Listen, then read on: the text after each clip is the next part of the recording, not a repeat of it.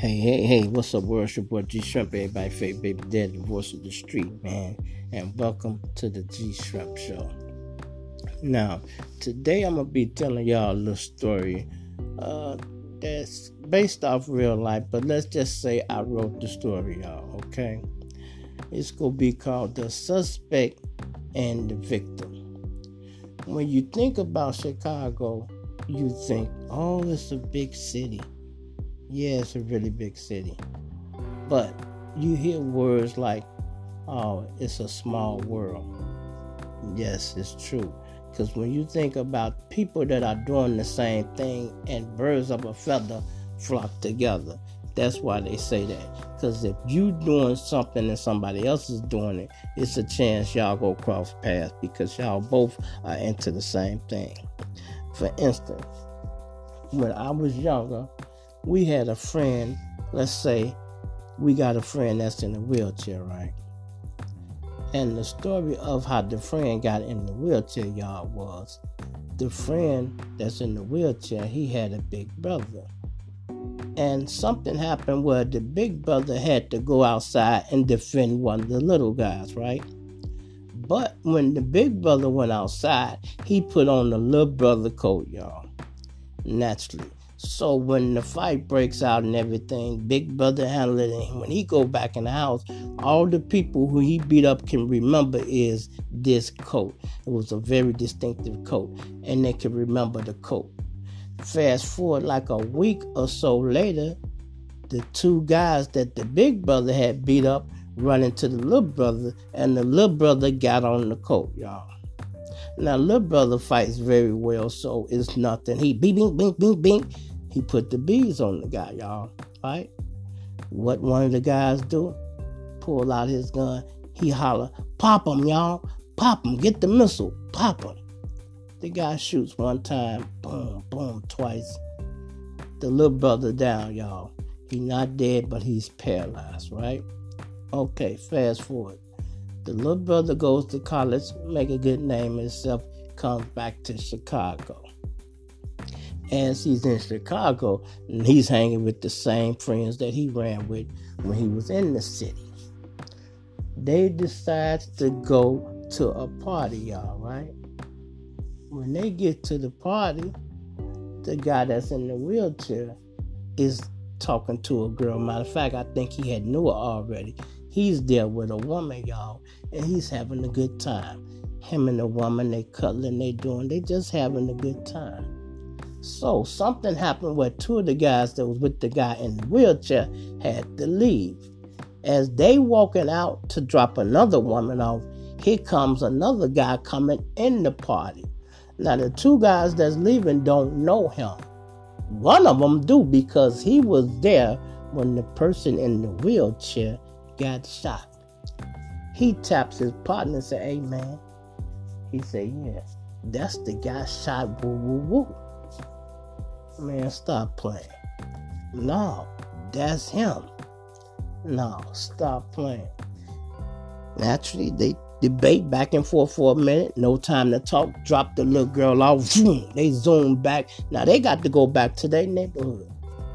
And they got to try to go in there and grab what they need to get back. Because now they got a man in here that's finna run into an enemy. And he happened to be the same enemy that shot him, y'all. This woman is fucking the suspect and the victim.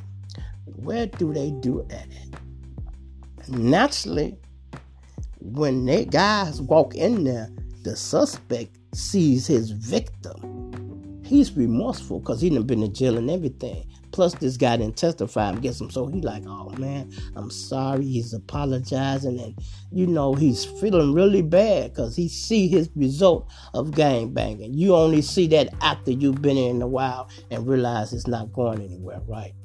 But he don't know that the two guys that walk past him are going to get reinforcements, right? So when the two guys that went to drop the girl off come back, they got almost 15 people with them. 3-4 different cars because everybody want to know where is the guy in the wheelchair. He's at the party. Y'all left him at the party? Yeah, plus we seen such and such. Now everybody want to know how this happened.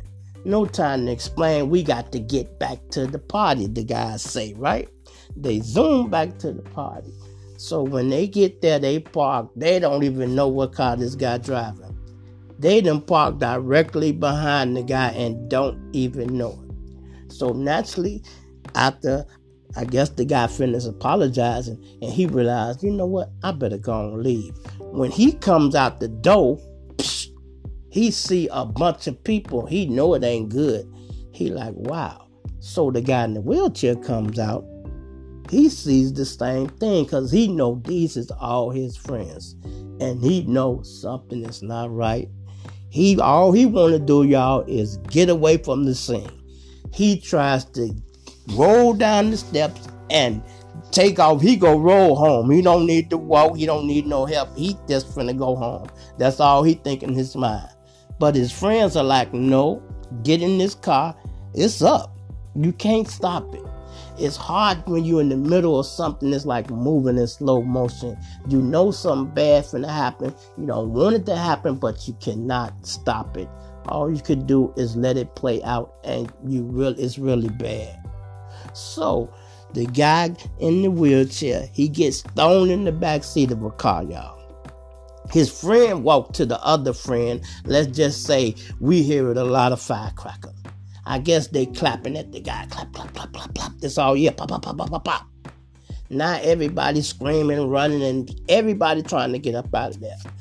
They zooms on to where they need to get. Now the guy in the wheelchair, he's upset because he feel like he was put in a bad situation. His friends is trying to tell him, we didn't prepare for this situation. We ran into it. It's not like we planned this. What can we do? This is what it is. This is what it is. And not to mention, they missing something. The police like to use words like evidence. It's evidence at the scene. Thank God it's not a serious scene, but I'm just telling y'all the story, right? It's evidence at the scene. So one of the guys who was driving when they seen the guy and they dropped the girl off, he was dating a girl in the house too. He calls her, tell her, hey, I need you to bring me what I left. She said, I already got it, click, and hangs up the phone. No talking, cool. These girls be smarter than the guys from the street sometimes. You'll be surprised, right? So naturally, everybody wants to be quiet because they don't know what's happening. They watch the news every day. They really think they did something. They ain't did nothing, y'all. But they scared to death because these are teenagers.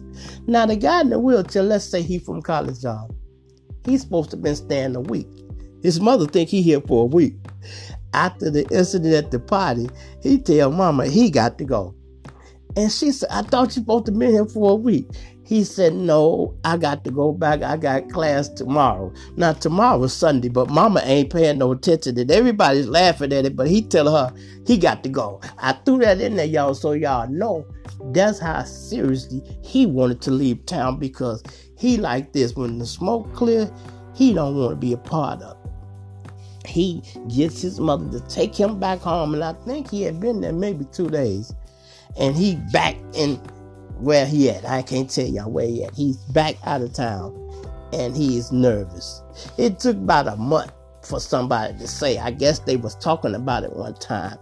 And one of them say, man, I remember what happened at that party. We got it. That boy, ain't nothing happened to him. I just seen him at the store. They thought the boy was deceased, y'all. You hear me? The boy ain't got a scratch on it. Maybe some broken windows out his car. Maybe a flat from his tire. And some of these kids watch too much TV. If you can see it, look like they was just playing out a movie script. Shooting at the gas tank and everything. Thank God the car didn't blow up because I told y'all in the beginning they was parked directly behind the suspect. So if you blew the cockpit car up, you would have blew the victim car up. But the bad part about the whole story, y'all, is the woman who was sleeping with the suspect and the victim and did not even know it. We call them hoes. Y'all might call them thoughts. A hoe will get you in trouble no matter how it go. I'm telling you. get your own woman and stop trying to sneak around with everybody else's woman. Otherwise, you can end up in a situation just like this. You feel me? It's your boy G Shrimp, everybody favorite baby daddy, voice of the street. I'm out of here.